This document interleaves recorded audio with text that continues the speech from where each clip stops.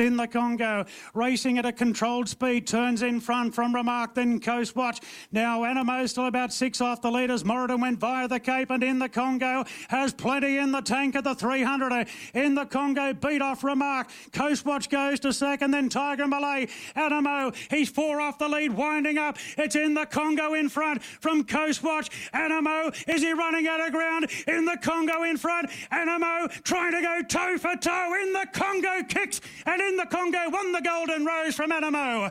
Coast Watch in third, followed by Artorias. Then Tiger Malay from Star Tondes. Captivant, a break back to Jamea, followed by Giannis, then Royal Zel Halal. Remark did the chasing, has finished second last, and Moradin wobbled on the turn and has been eased down. In the Congo, staving off Animo. Animo really never looked like he was going to get him. In fact, the closest he got was at the end.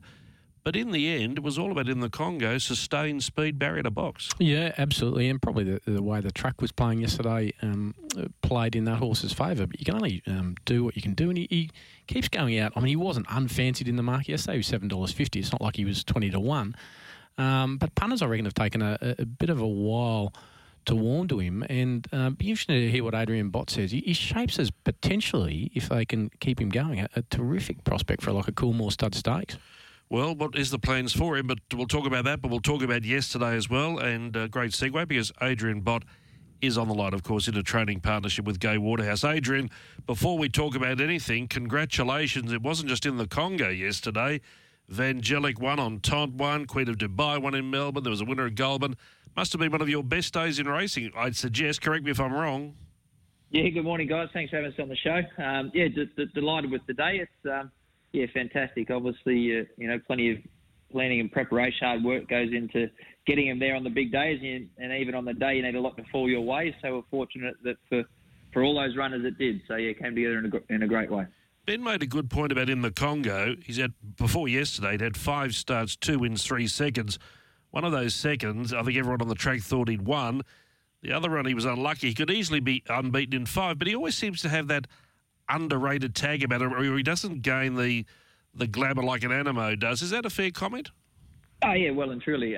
Look, I guess sort of whether it's his sort of on pace pattern. I guess you may never look to have the same sort of brilliance, say in terms of sort of turn of foot of some of those types as an Animo. But what he does have is plenty of speed and plenty of sustained speed, and that's his attributes. He's obviously got a great constitution and will to win to go with it. And as you said, sort of he's won, some good races, and even in the races where he's been beaten, it hasn't been by much at all.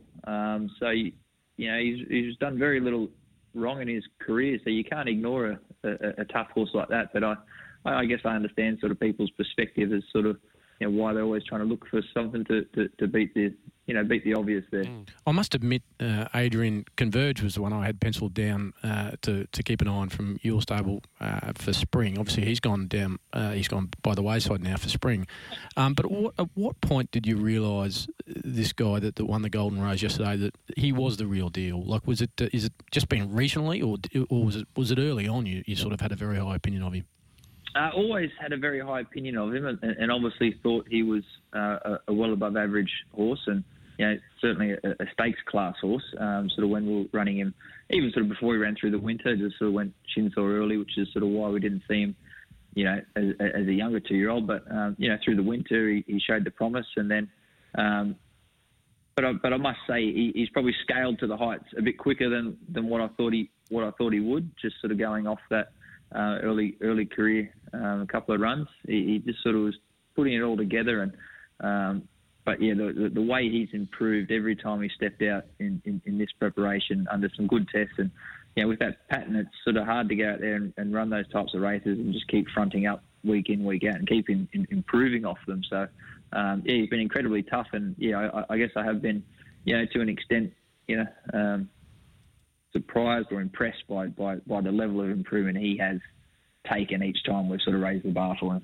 I want to bring Gai in at this point here.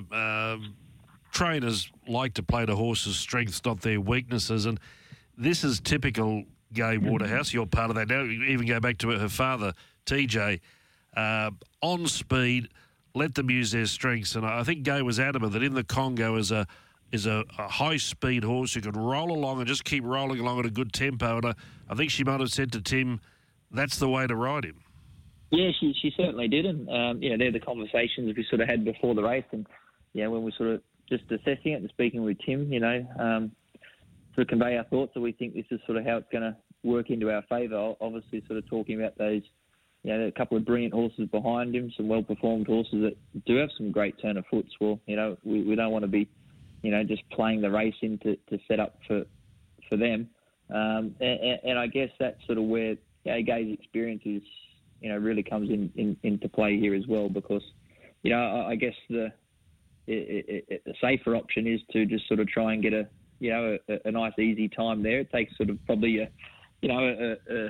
fair bit of confidence to be able to sort of say, in the big Group 1 race, that's traditionally a high pressure race, stretching out to a trip that you haven't done before, to sort of say, just go out there and try and run them into the ground. So it takes a bit of confidence and experience to be able to sort of know when to do that. So, it's great having Gay on board to sort of help make those calls and decisions.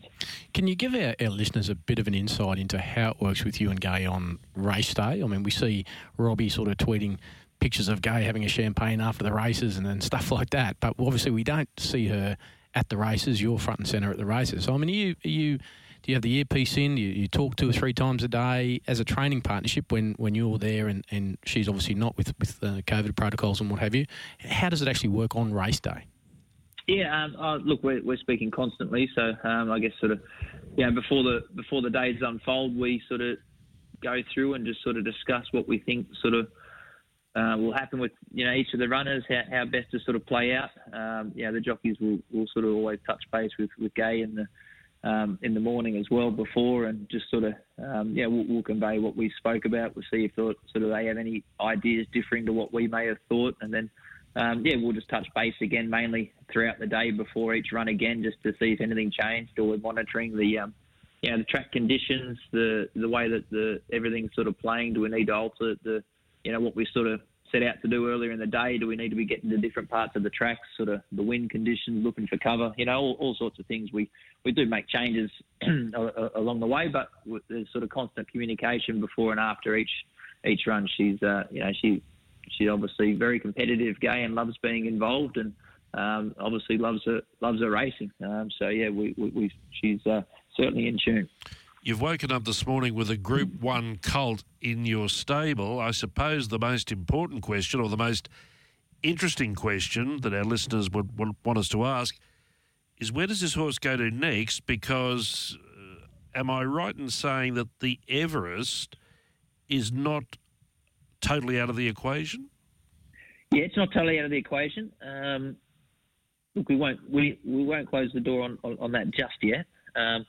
Look, even say after his run in the Golden Rose was never necessarily always on the radar for him, but we kept an open mind. We all thought we would just sort of keep him at the sprint trips, and we thought 11, sort of 1200. And then we sort of the run to the Rose came up and he ran well, and we thought maybe the Golden Rose now he deserves his chance. So we sort of couldn't find any reason why that horse shouldn't be starting in the Golden Rose. We sort of, I don't know if we're looking for excuses not to or whatever, but he just ticked all the boxes and had to be there. So I guess the same we can sort of always keep open with the Everest. Is there, some strong reasons why we shouldn't be going to that particular race? What are they? Is he's come through it well, so that's the positive thing. We can look at these targets. I wasn't sure at any point sort of was the 1400 going to be the end of the road? Was this going to be the grand final? Always had the Coolmore as probably the leading next option for him. We just thought he'd be a terrific horse down the straight for that sustained speed, and obviously with a top prospect, these Golden Rose and Coolmore are sort of two of the biggest races that they can sort of hold on their CV going to stud, and that certainly determines their value, and it's sort of what Henry and the Newgate team set out to achieve. So I'd say at this stage the Coolmore's the most likely option for the horse if he's to push on. With a small window that the Everest could be a possibility, but a few more discussions got to be had on that first. Adrian, I suppose one thing that did develop after yesterday, and we've sort of thought of in the Congo as a front runner and looking at that 1,200, we've now seen him go to 1,400, a confident 1,400 yesterday, because it was just outside the track record. I think to be precise, he ran 1:21.46. So it sort of opens a few doors from a future point of view. I'm not necessarily talking about the spring, but, you would think that sort of performance with that sort of time that, a mile is certainly not beyond him. Definitely. Be an interesting one to look at. I'm not sure whether we will test that just yet. No. But certainly the way that he's learning to race now and he's starting to put it all together, that gives him a chance. His first couple of runs, he just sort of didn't quite know how to harness his speed and sort of didn't sort of quite have that, he wasn't quite seasoned enough. But now that if he's, using that speed in the right way and then sort of in the mid stages sort of just travelling well and finding a better rhythm, well, obviously that opens up options to be stretching him out and trip eventually, because I think he can sustain it. But just at times sort of doing it the wrong way, if he sort of wanted to overdo it a touch in a mile race, well, that'd make him vulnerable. Good on you, mate. It's always good to talk to you, and we always appreciate your time. You're very generous with your time. Congratulations for not only Gai, but for yourself. Would be a very big day for you yesterday. Yeah, thanks very much for having us on the show.